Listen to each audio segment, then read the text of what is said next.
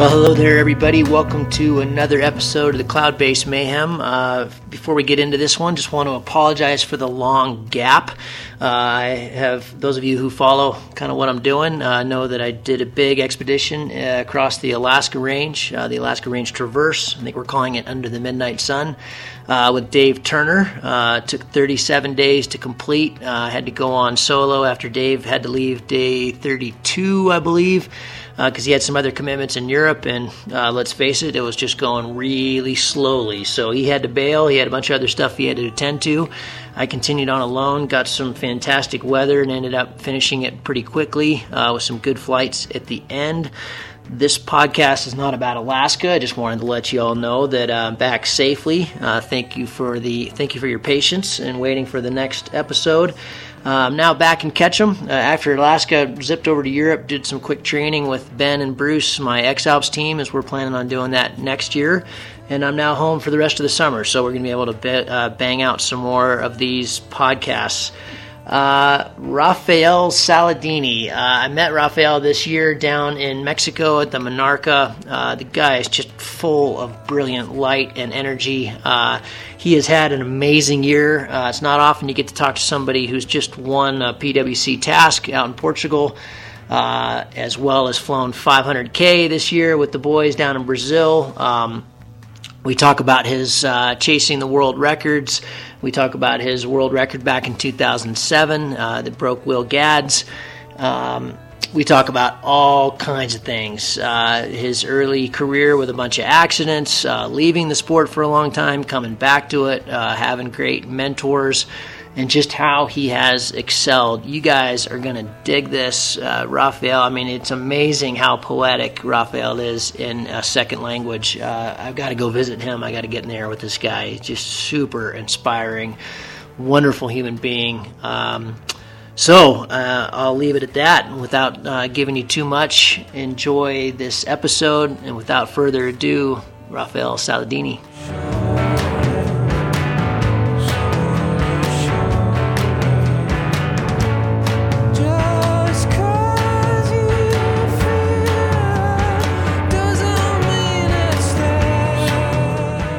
Rafael, we have been trying to get together since the Monarca in Mexico. It is so awesome. I have been so excited personally to talk to you about all the awesome things you've been doing lately. Thanks for coming on the Mayhem. I'm really excited to sit down and have this chat with you, even though you're, where are you in Brazil? Oh, hi Gavin. It's a pleasure to be here with you and with all this audience that, loves paragliding also.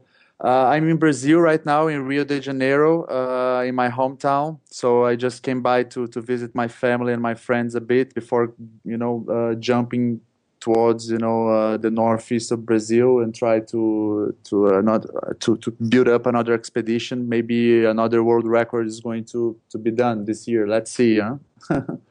Cool. Now, actually, before we get into the world record and where you're going, and we're going to be talking a lot about that, that must be an exciting place to be right now with the Olympics descending on you. What's Rio like right now? Rio now, it's getting ready. There is a lot of pessimism with the event because I don't know what happens in people's mind here, but I'm not this kind of person. I'm really optimistic. As people had bad thoughts about the World Cup, about many events we've hosted here.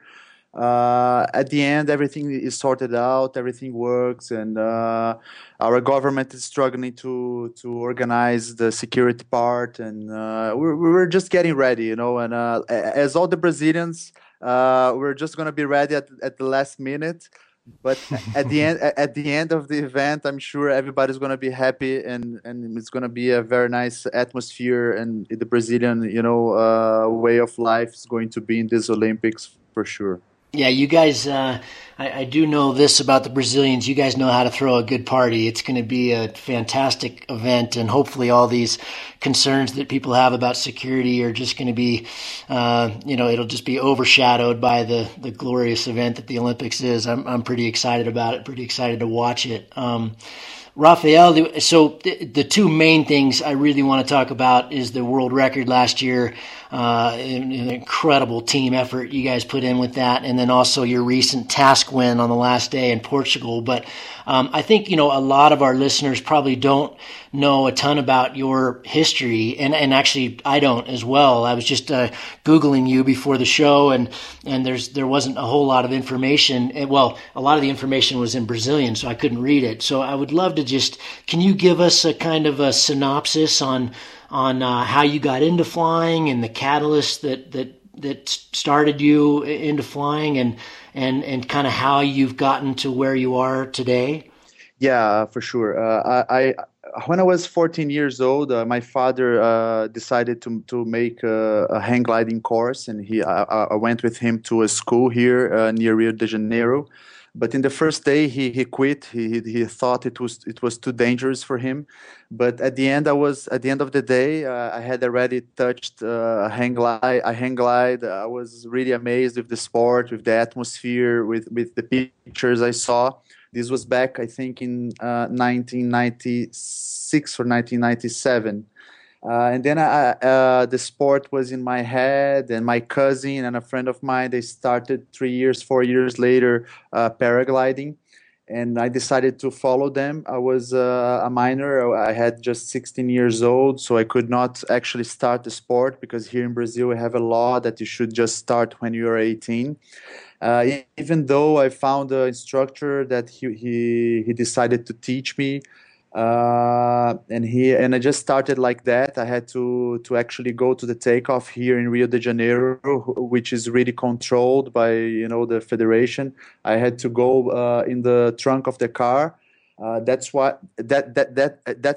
from where my nickname comes from, because all the Brazilians, they call me Sardinha, which is sardine, the fish, because I used to go up in the car, in the trunk of the car, like a sardine can, so people would say, you look like a sardine inside this trunk, because I'm big, I'm tall, and people decided to call me like that, and it's a horrible nickname, but that's the way they call me. I love it. I love it. Then I was really irresponsible. I was trying to follow my cousin Rodrigo Monteiro, because he was already a PwC pilot, a guy that was going already to try to break records in northeast of Brazil, and I just grow up. I was grown up with him together. So as a cousin, as my bigger cousin, I tried to follow him, and I suffered many accidents. I was like the type of the guy that I would take off, and people would put their hands in their head and say, "Oh my God, it's him! He just took off. Be aware of him." After a couple of accidents, I finally could actually suffer a big, important accident that changed my life. I broke my hip. I broke my left foot and my right arm.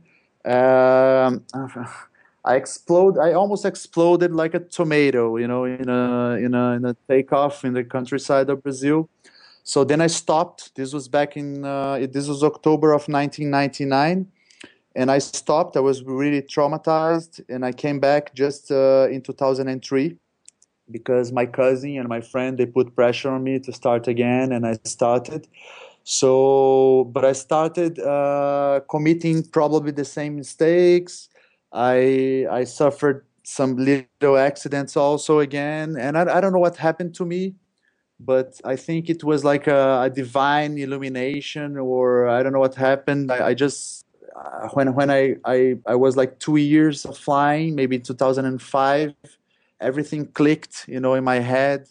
I stopped to commit stupid mistakes. I stopped to think that I could manage every situation. So since then, I've never had any accidents flying. Just, I mean, reserve parachute, which is really, I mean, normal for a guy that it's flying competitions in high level and speed in full speed and having crevettes sometimes. So I had just one first actually reserve parachute in competitions. So that's pretty much my story. I started again in 2003 with my cousin as my mentor, and after him, I just switched my mentor to a really good instructors. After Rodrigo, I jumped to Marcelo Prieto, which is a guy that actually, I mean, the guy just broke the world record again. In that time, he had already broken 400 Ks in Texas. Actually, in the same day, Will Gadd broke the world record. He was there also flying. So the guy had a lot of experience. He taught me everything about big cross country flying. And basically, I jumped from nice mentor to nice mentors. You know, I just jumped from one to another, and that's why I could get a kind of shortcut to develop myself really fast.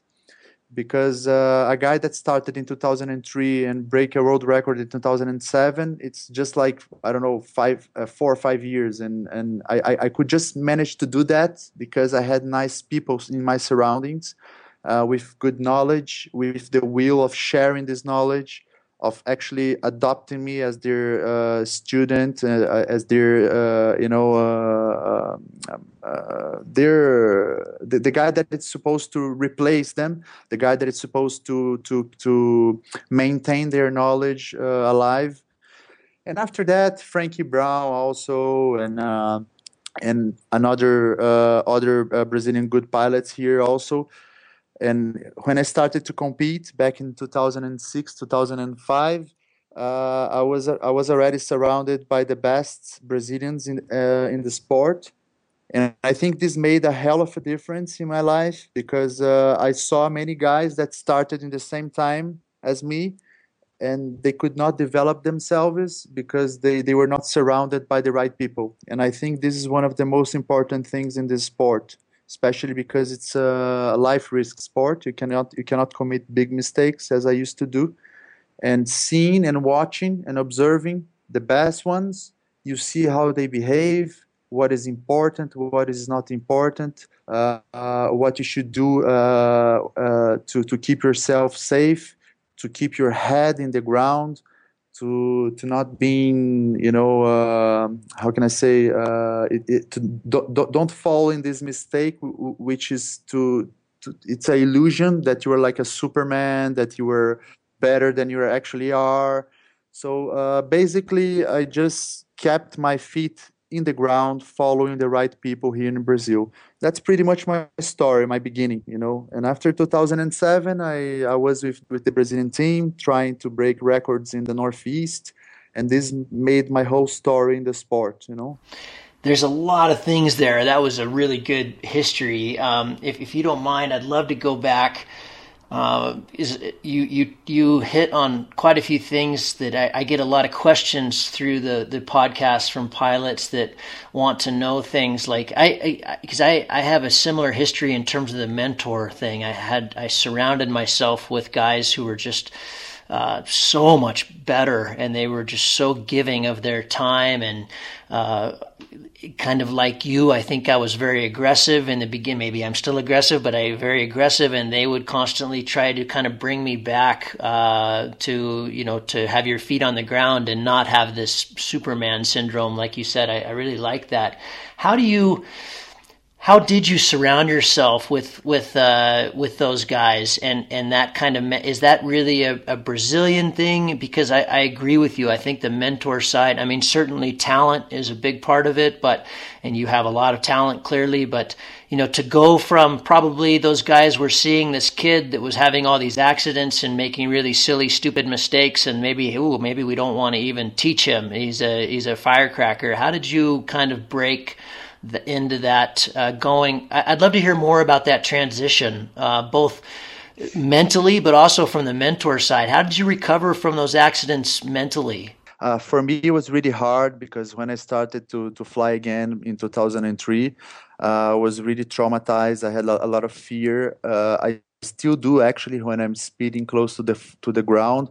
I'm not the type of pilot, even though I'm competing in a high level. Every time that I'm really close to the mountain or close to the floor, I remember my injuries, my situation over there, and I don't want to live that anymore. So that's really fresh in my mind still nowadays, 13 years after. My transition was not so easy because Nobody wanted to have a bad student in their side, as you said. What I did, I just decided to train and train and train. I was like, by that time when I started again, I was like 20, 19 years old, actually 21. And for me, I had plenty of time to train. So I started to go to every single competition that I could. I went to Mexico a couple of times with Frankie, and I definitely followed the Brazilian league also a lot. And with my serial glider in that time, I used to fly a Sigma 6. And with the Sigma 6, I started to actually take nice decisions regarding navigation during the tasks. And then I would actually be like a rising star in the serial class. And I think that's pretty much what gave me these credentials to actually knock in the door of the good guys and say, "Hey, man, you see, I'm trying to learn. Could you please help me out?" And I think, of course, this is a Brazilian way also to do when you're among friends here. We really want to share things, and Brazil is a country that is really amazing for cross country flying. We like US, for example, we do have big communities hidden in the middle of Brazil that nobody knows, and they don't compete. They just want to fly and have fun. They have this really familiar environment. They bring kids and family to the takeoff, and they really live the flying lifestyle. And they don't care about competitions, about titles, about anything. They just want to live the lifestyle, fly, and have fun. And there is this little city in Brazil called Araxá, which is in the same province of Governador Valadares, which is Minas Gerais. Araxá is a city that you can fly more than 100 k's in 360 degrees. They have flights of 200 k's, a flight of 300 k's. So it's really nice to fly during the spring.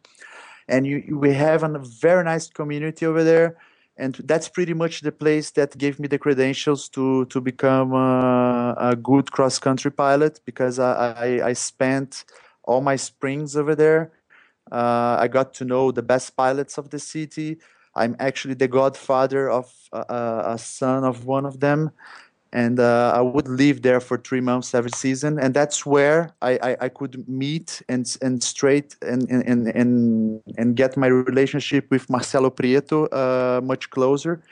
And Marcelo Prieto saw a potential on me, and he adopted me and brought me for the first time in 2006 to the northeast of Brazil as a student, as a guy that, as a promise, as a potential to actually join the team he was wanting to form, to try the world record again. And that's pretty much from where I got this transition, struggling, training, competing, learning, and actually not convincing, but showing my results to good guys that actually decided to adopt and share their knowledge with me. That's pretty much what happened. Take me through some of that training. When you look back, and you were kind of adopted by Marcelo, and he was assembling this team, and started to really work on breaking the world record. What were some of the things when you look back? Were there kind of some aha moments? Were there some things that in your own toolkit that really needed repairs? Some things that you were obviously doing wrong, or was it just simply a matter of hours and flying more? The thing of flying in northeast of Brazil and these huge distances here in Brazil, because we don't have the wind of South Africa, we don't have the window of Texas, we don't have. Brazil is pretty much a place that you have 12 hours to fly, and by that time we were able to fly 8 hours and 30 minutes. So that's the jump of the cat. I'm not sure if you have this expression in English, but the jump, the pretty much the thing that actually trigger the whole thing is the teamwork. And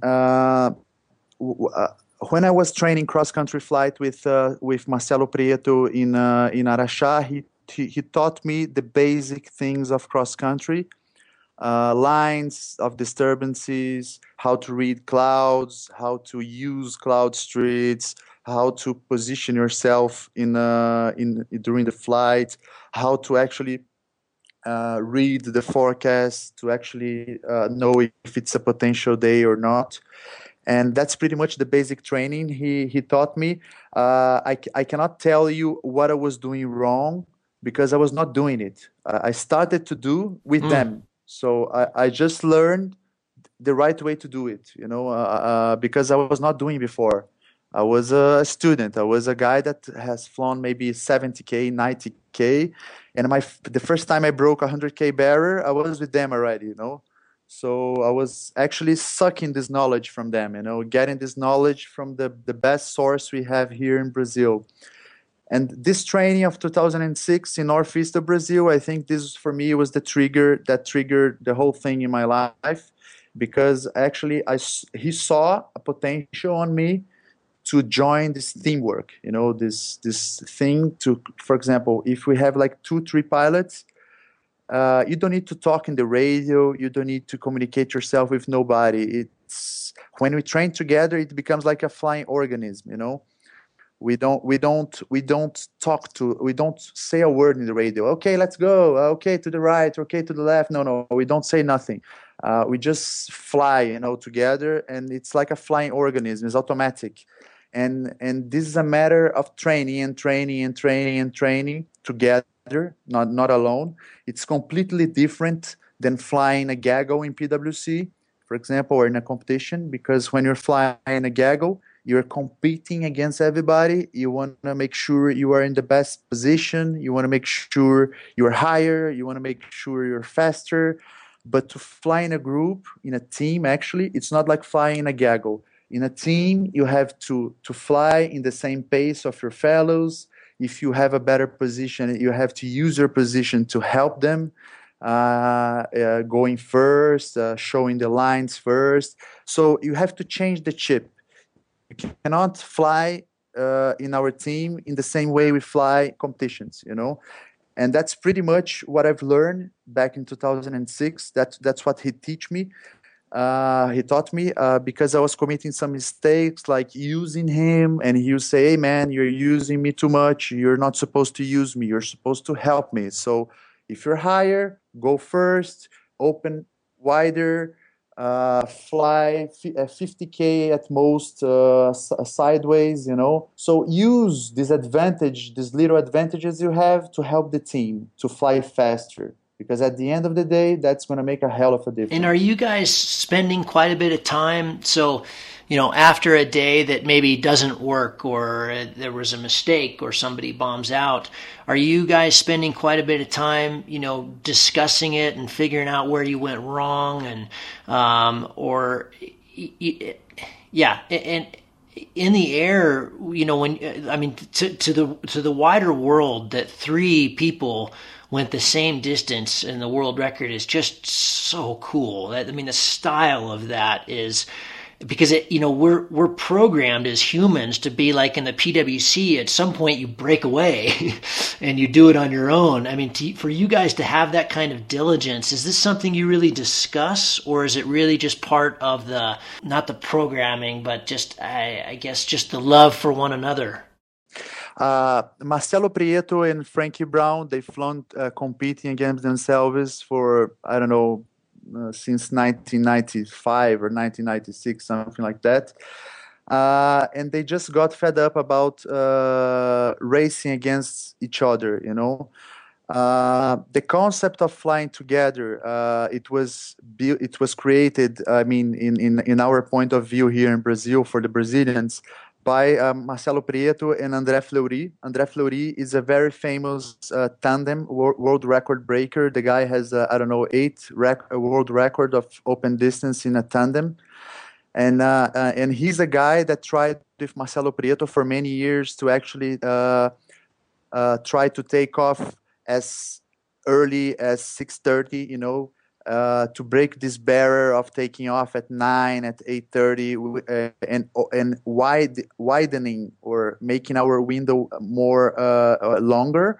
So now instead of taking off at 8:30, 9, and flying until 5:30, we're actually taking off 6:30 and flying until 5:30, which makes a hell of a difference in the whole concept of flying here. So they created this style of flying together as a team, helping one another. However, André Fleury, he was more into tandem records, and Marcelo got a bit alone, and Frankie started to fly with Sol paragliders back in 2006 and 7. So that's when they could join, they could actually join forces, because before that they were friends, but they could not join in the same team because Marcelo would fly for Sol and Frankie would fly for Jen. So in that season they joined forces, and I was already with Marcelo since the season before. Since 2006 I was with Marcelo training as a team. And when we reached the season of 2007, I went alone first a couple of weeks before, and I broke the South American record alone. And then Marcelo joined me over there in 2007, like 2 weeks later, and he broke my South American record. And then Frankie joined the team, and we started to fly together and to actually build this concept among ourselves, because it's not easy. You read the concept, oh, okay, let's fly together, let's help one another, let's do this, do that. But that's really easy to read, and it's really hard to do it, because in many moments I catch myself competing with my fellows. Like you said, it's automatic, it's our instinct. And that's not the right way to do it, And Frankie, it's really, it's by far the most experienced Brazilian pilot, and he can change the chip really easily to helping or to competing against. And he's really experienced. And me and Marcelo, we struggled more to actually change this chip, but at the end we managed to do it, because we've been flying so many times together and so many times alone also, and to fly alone in that immensity, flying just by yourself, with no friends around, it's not the same atmosphere.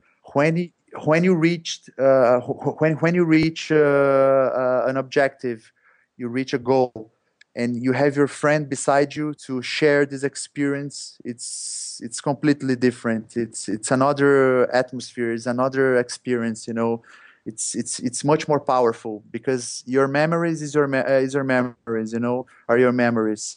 When you can share this memory with someone, then it becomes stronger, it becomes a story with 2 points of view, more enriched by details. And that's why we decided to actually make a movie also about that we've done in 2007, also called Círculos.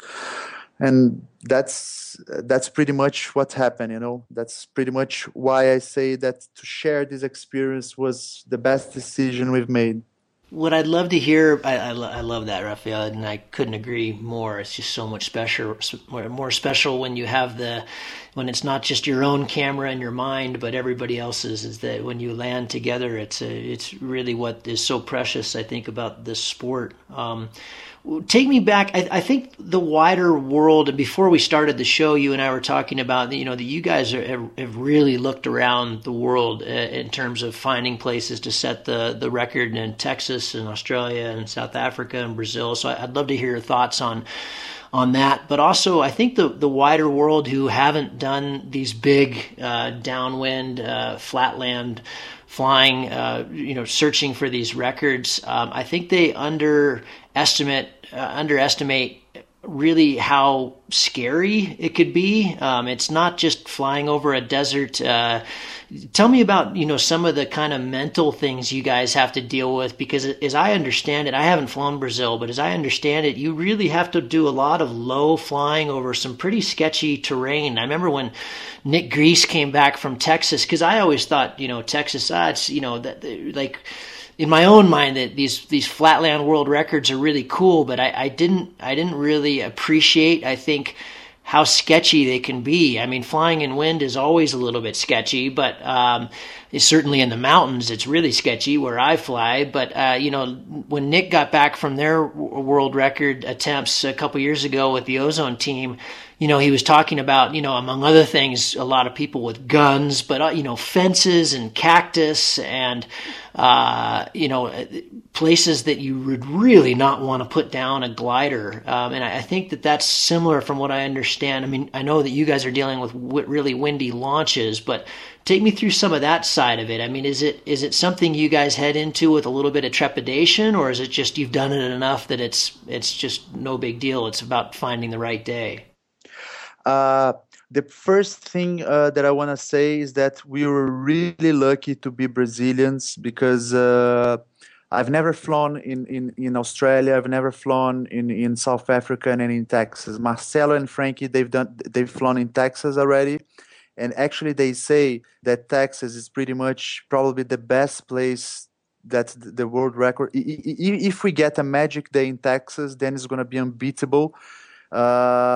However, when you compare Brazil, the northeast of Brazil, even though this is actually a kind of, how can I say, a tricky thing. How can I say that?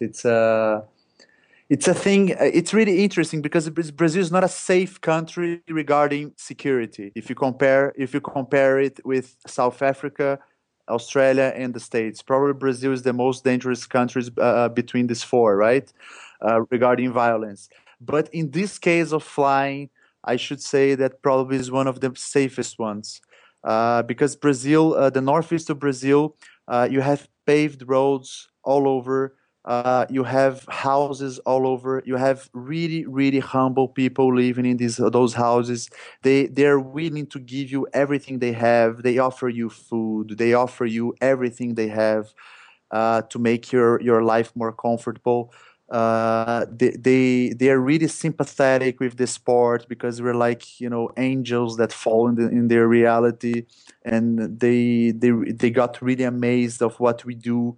And they ask questions. They really change the, how do you say, imaginary world or their head. You know, we really insert some new realities and concepts and dreams in their heads. You know, when we compare Brazil with Texas, for example, what Marcelo and Frankie told me is that even though Texas is the best place that's probably is going to be the final world record is going to be there, you know, like probably we can fly right now 600 Ks in Texas if we get the magic day.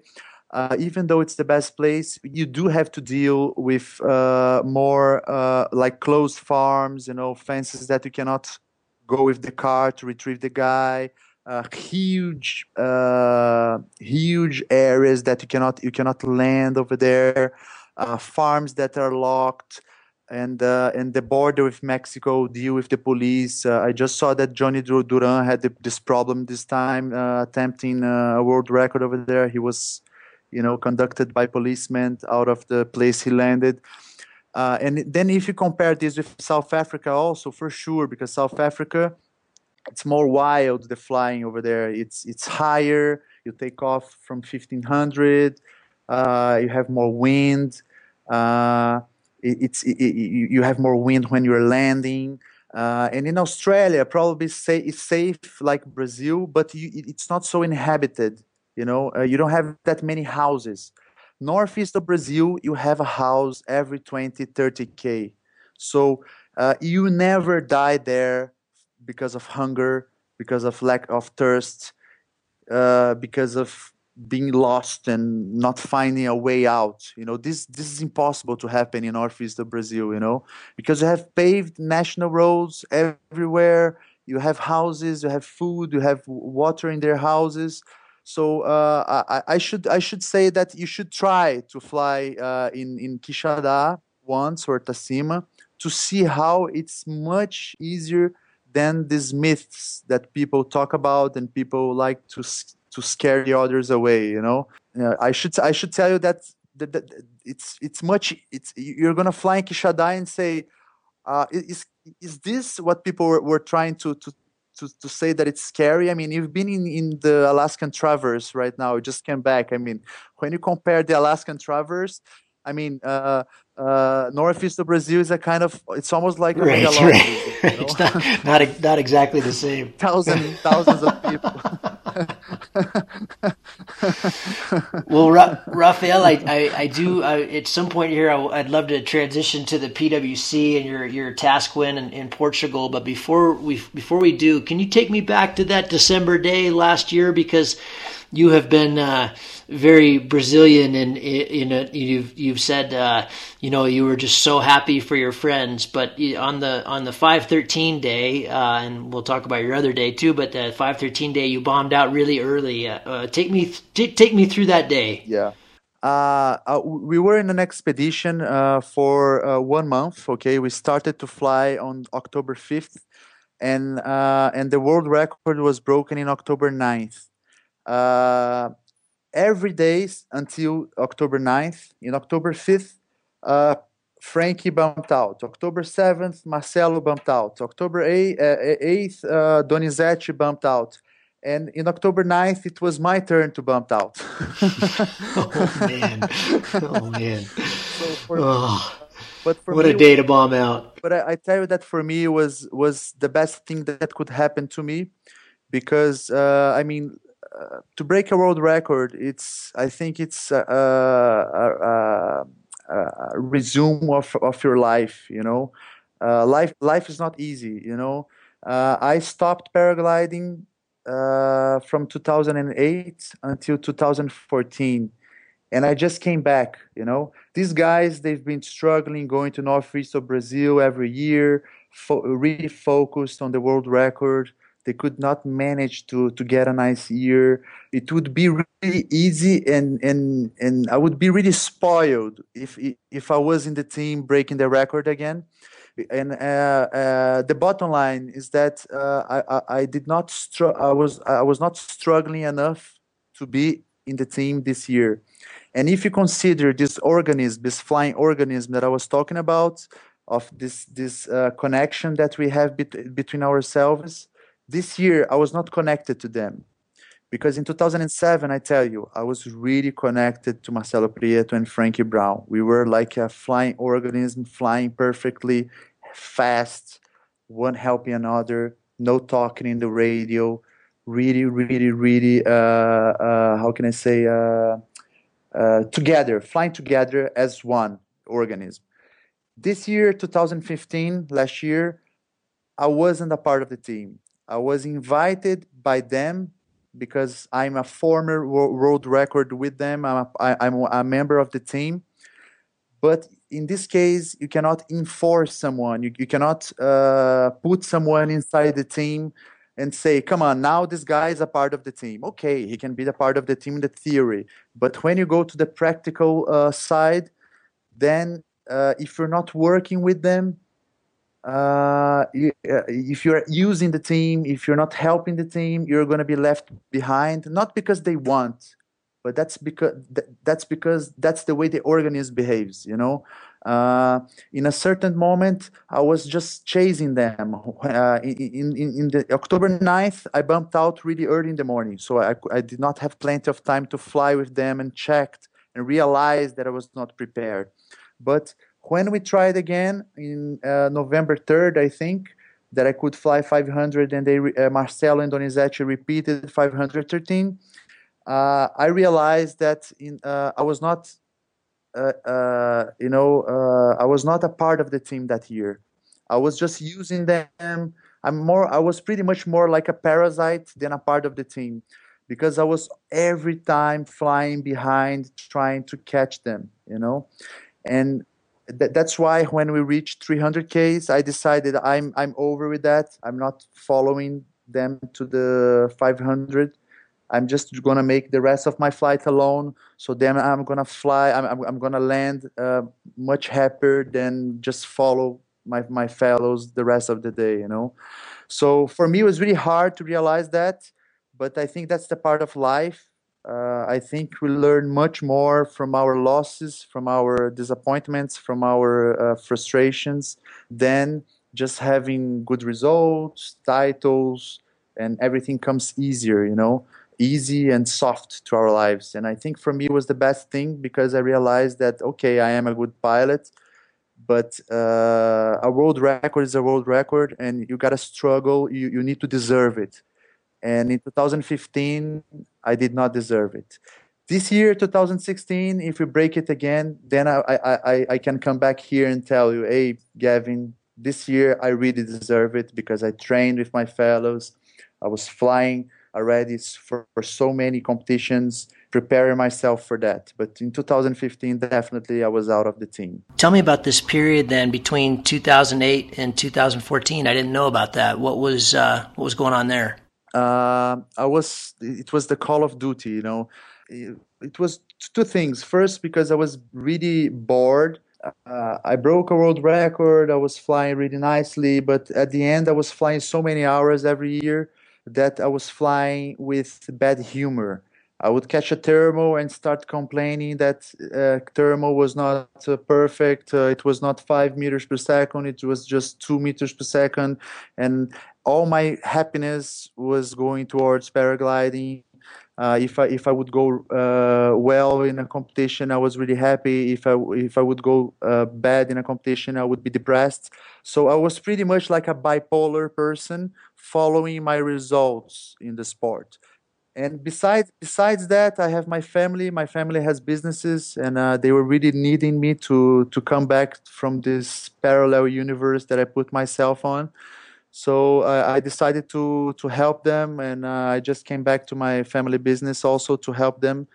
And these probably are the two main purposes. I just quit the sport for a while, and now I came back with another head, more mature, putting paragliding exactly in the position that it should be. It's not my entire life anymore. It's just a part of it. So I'm pretty much thinking like a financial market guy. I'm just diversifying my happiness right now. I have a family. I'm trying to have a kid now. I have my work, and I have paragliding also. How do you then maintain the passion for something like a world record given all that? I think that having the passion of free flight, when we first learn, is just automatic. Like every sledder, every time we go off the hill, just the absurdity of it all is so overwhelming that it's just, you can't get enough. After a lot of hours and a lot of comps, and it can be pretty hard for people to maintain that kind of passion, especially when you're chasing like a world record. Just the hours and the retrieves and the dedication. Like I know when Will Gadd went through all that back in the early 2000s, chasing his world records. It's just a massive amount of time and energy that you have to commit to that. So how do you maintain that passion, and are you as passionate now as you were back in the day? In 2007, we could not. I could not even think about that because first we were just thinking about breaking the South American record, and after I broke it, because a Portuguese guy held the South American record. It was 380, and in the first flight I did 398. So then Marcelo did 414, and when Marcelo did 414 in Brazil, then we thought, ooh, to 423, Will Gadd's world record. It's just 9Ks, So maybe it's possible. And that's when we started to dream about it. And this dream just lasts probably for 3 weeks because then we managed to break it. So we had a lot of how can I say people were really skeptical with the potential of Brazil to be the place to break world record, and we've changed that in 2007. Nowadays, for me, it's a hell of an experience still because it's not a matter just of reaching the mark. It's the whole journey. That's what I just told you when I was talking about deserving or not the world record last year.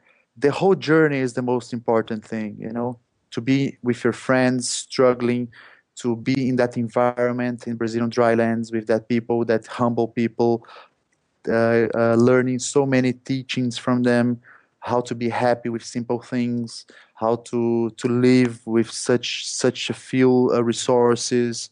Uh, uh, the whole atmosphere of this journey of trying the world record, that enchants me. That's that's where I really feel alive.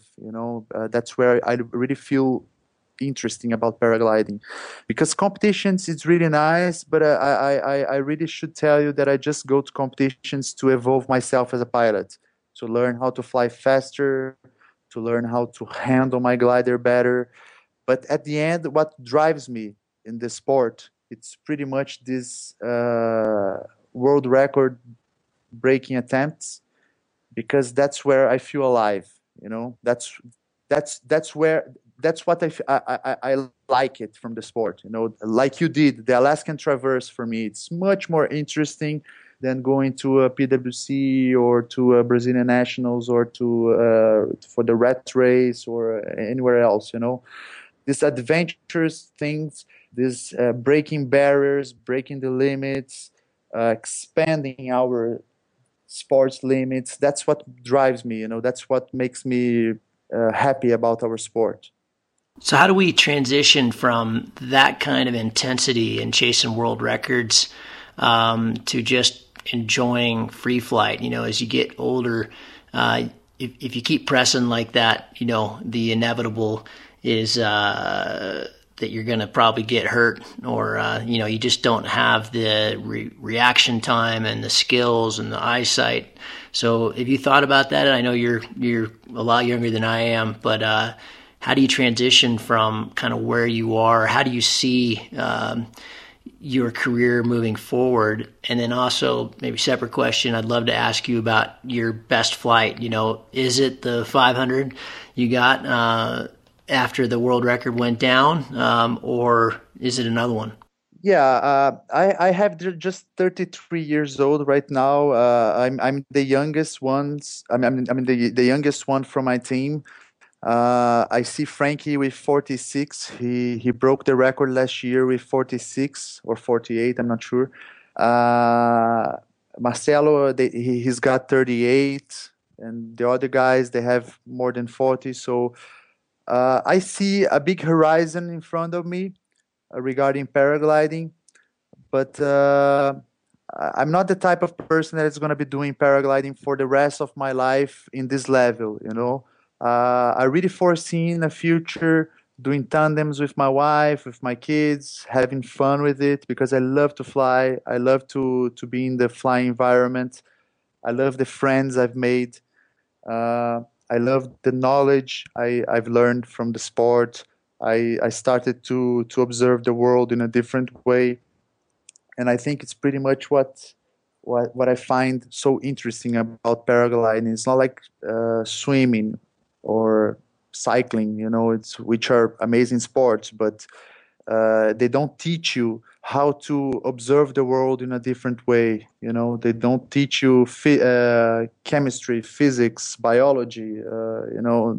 It's an amazing sport. So I foreseen a very nice future. For sure, not competing.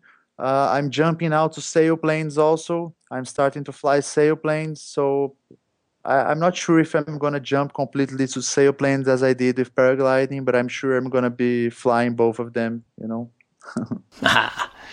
And so tell me about your best flight when you look back at your career.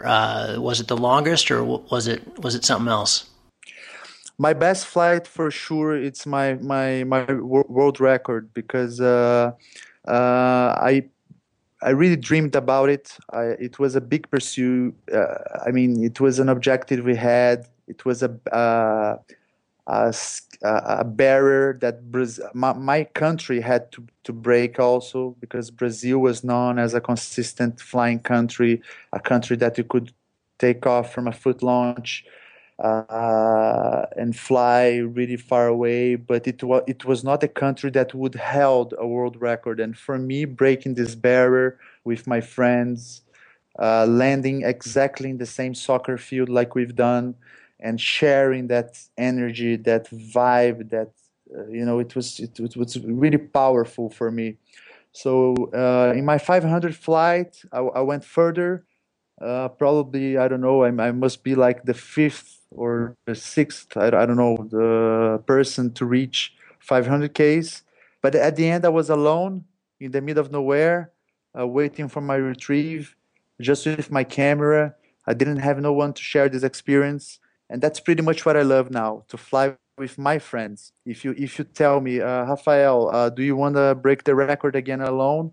I should tell you, if I fly at least 80% of the flight with my friends, that's fine. But if I have to do all the way alone, probably I would say that I'm gonna get bored before and land before, you know. Rafael, let's talk about PWCs a little bit. I think I have a similar approach to you when it comes to PWCs. I use them as tools to become a better pilot. Don't get too wrapped up in the results. I think that can be kind of dangerous, but it sure is awfully fun to do well. And you just did incredibly well at the PWC in Portugal. You won the last task. I'd love to just hear about that. Take me through what that was like. I bet that was pretty incredible. Yeah, for me, when I broke the record back in 2007, I became a very good cross-country pilot, but I was never a good competition pilot. I was never consistent. I would go well in one day, bumped out another. So this came back that I did since 2014. I came back more mature, observing this consistency, being aware that I should be more consistent.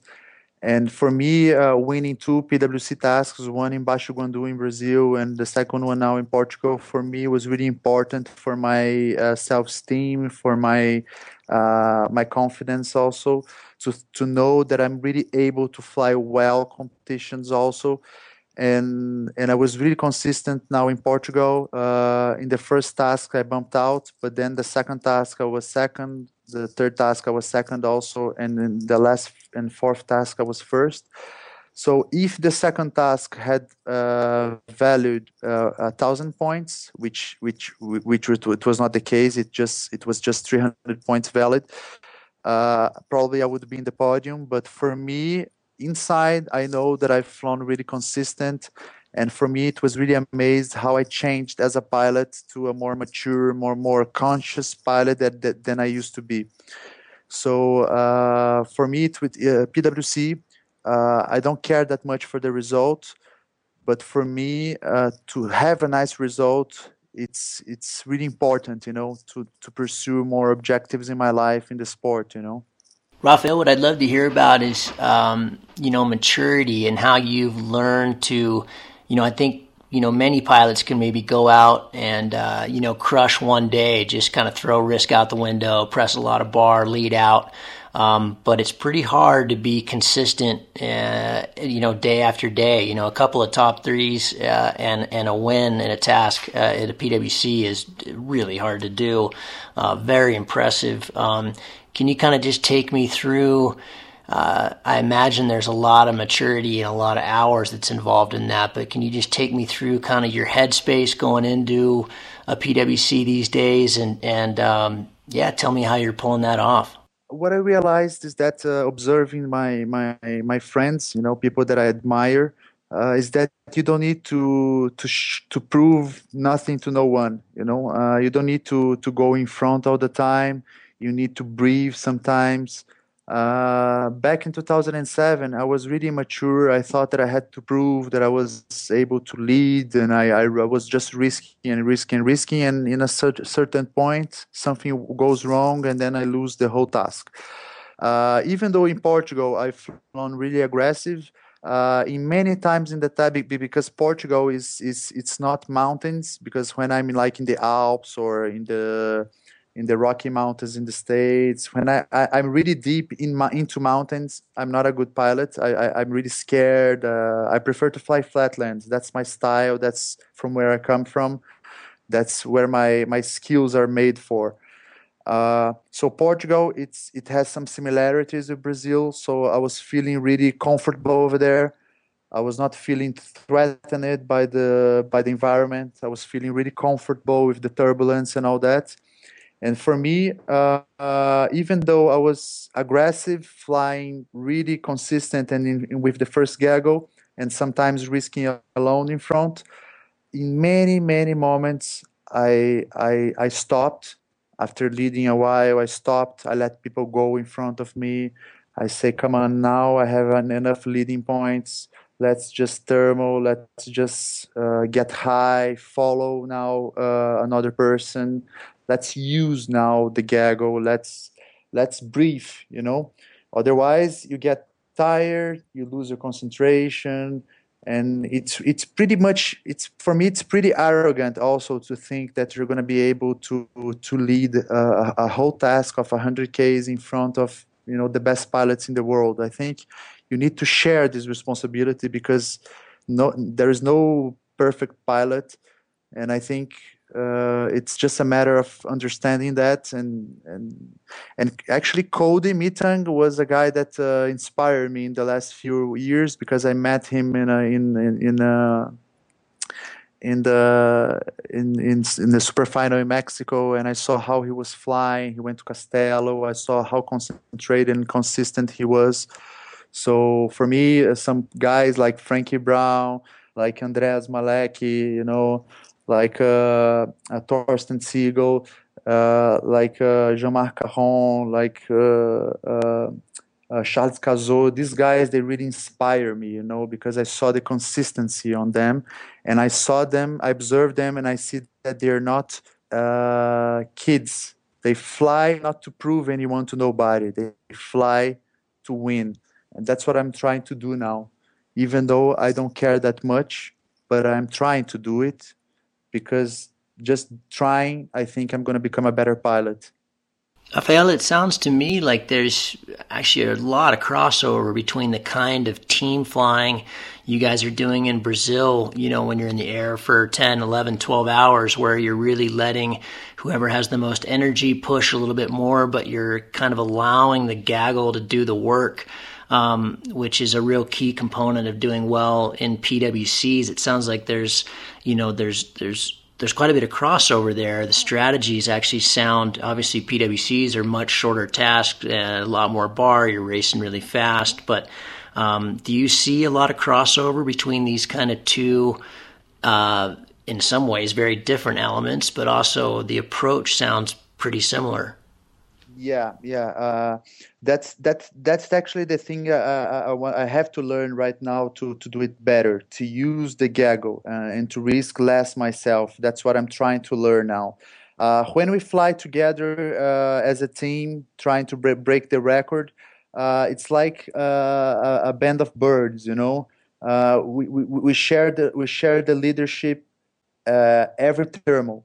One time, a person that it's really fit and not tired goes in front. The others spread to the sides, but a bit in the back. And then you just make a transition of leadership, and we just exchange leadership the whole day, so nobody gets too much tired. And that's pretty much what the best competition pilots they do. However, with this new formula now, if you don't actually lead for a couple of, especially in the first third of the task, then if you arrive with the gaggle in goal, you're going to lose precious leading points. So this new formula now is actually pushing people to lead a bit, to actually make the whole gaggle more aggressive.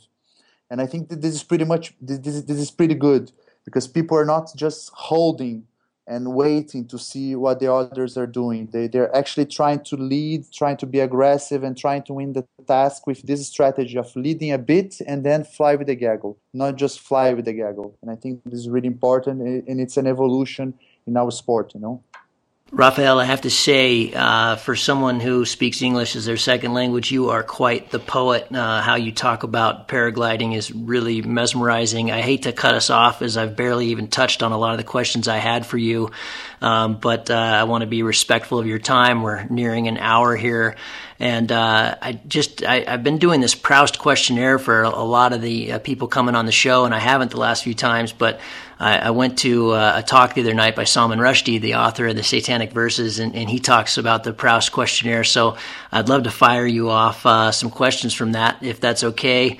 And maybe we can get you on for, if people really enjoy the show, which I know they will, we'll try to do a second one of these at some point. So I'll just take you through this real quick.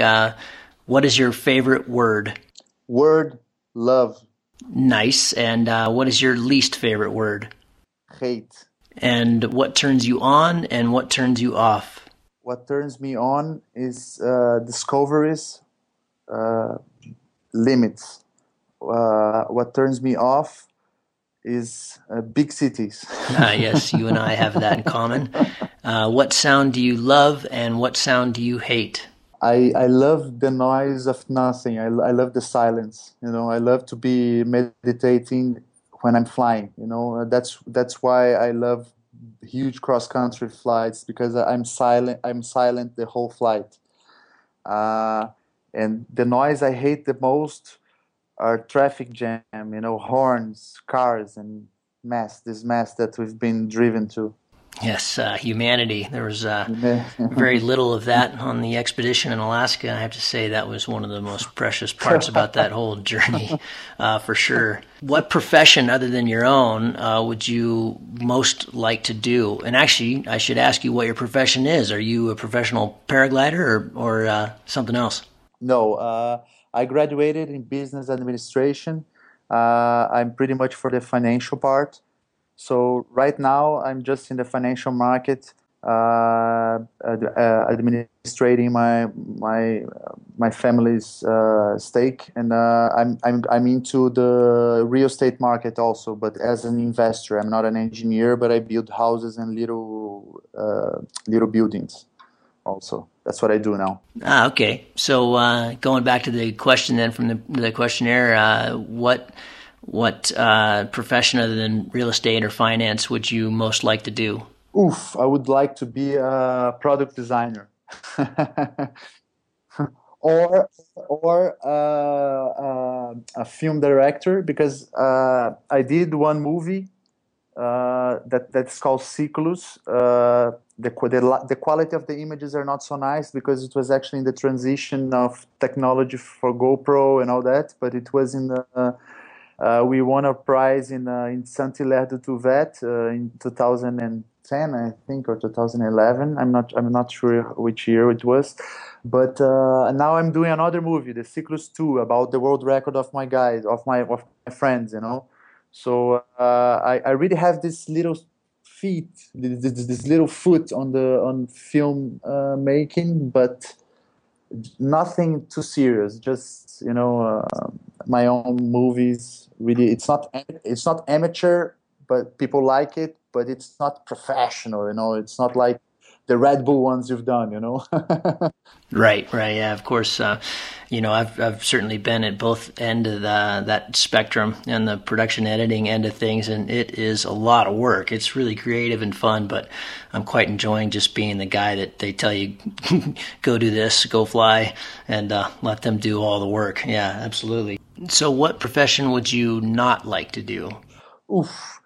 I would not like to be a president of a country, because I don't like I don't like to have enemies, so I don't like the powerful positions. Yeah, and Brazil has been quite tumultuous lately politically, as of course we have as well. But yeah, geez, what a miserable job. Exactly. So I would hate to be a politician, Yeah, God, no kidding. So, last one. If God does exist, what would you want him to say when you arrive at the pearly gates? Wow. I would like to hear that if it's true that I've done a good work to make my world better before departing from it, because that's what I try to help people and try to make the world better than with my attitude, with my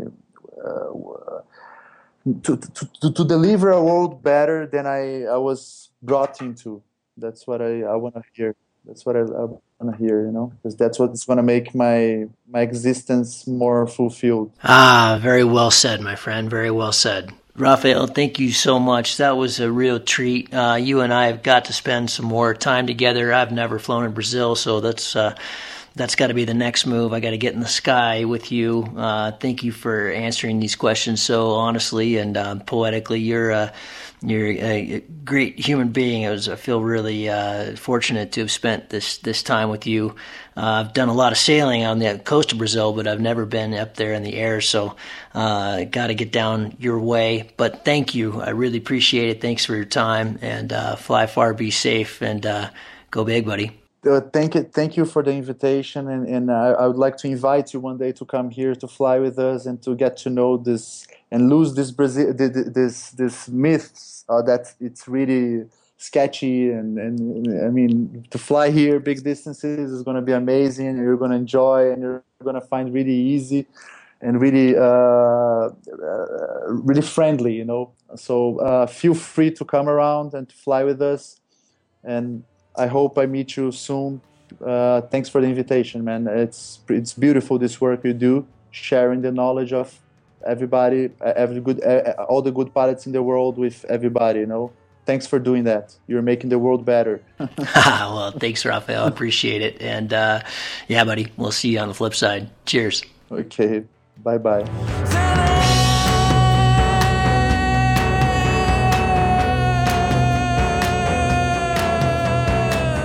Oh man, I hope you enjoyed that. What a treat that was to sit down with Rob for an hour. I've been trying to tie up with him for many months since I met him at the Monarca this January. Knew he'd be great on the show. Man, so many strategies and tricks, and chasing world records and flying on the PWC. There's a lot there. If you're just discovering the podcast, really invite you to go back and check out some of the previous episodes. Some really great stuff, some fantastic stuff on Risk from Jeff Shapiro, great stuff on gliding from Matt Beechner. If you want to just laugh hysterically, check out Nick Greases or Nate Scales. Interviewed a bunch of the X-Alps guys, Acura guys. There's some real nuggets there. Just thrilled that I keep getting so much feedback that people are really enjoying this, really enjoying it on my end as well. Thank you so much for your donations. As always, all we ask for is $1 a show. It goes a long ways to making this more and more professional, upgrading the gear, and I will keep doing it. And like I said, I'm just thrilled to be doing it. I think it's a great way to get out knowledge. We've got Isabella Messenger coming up, Kari Castle, so we've got some great shows coming up for you soon. Again, at the top of the show, apologize for the delay in the last couple months and not getting one of these out. I was tied up crossing the Alaska Range with Dave Turner. The footage from that, what little I've seen, is absolutely mind-blowing. Pretty hard. You can't even really compare this one whatsoever to the Rockies Traverse. Same team with Real Water Productions. It was a Red Bull production. It just, man, we suffered and we flew and saw some just truly amazing things, and I'm really excited to get this movie out. Those guys are banging away up in Squamish on the edit, hoping to get the world premiere ready for Banff this November. If you haven't been to Banff for the film festival, I highly recommend you do. This is a much better thing than the World Tour, because all the World Tour films get all cut down. If you want to see them in all their glory, go to the Banff Film Festival the first week in November. They just put on an amazing festival. Love to see you up there. Yeah, that's about all I got for you. Thanks for listening. Appreciate it. Fly far, be safe, have fun. Cheers.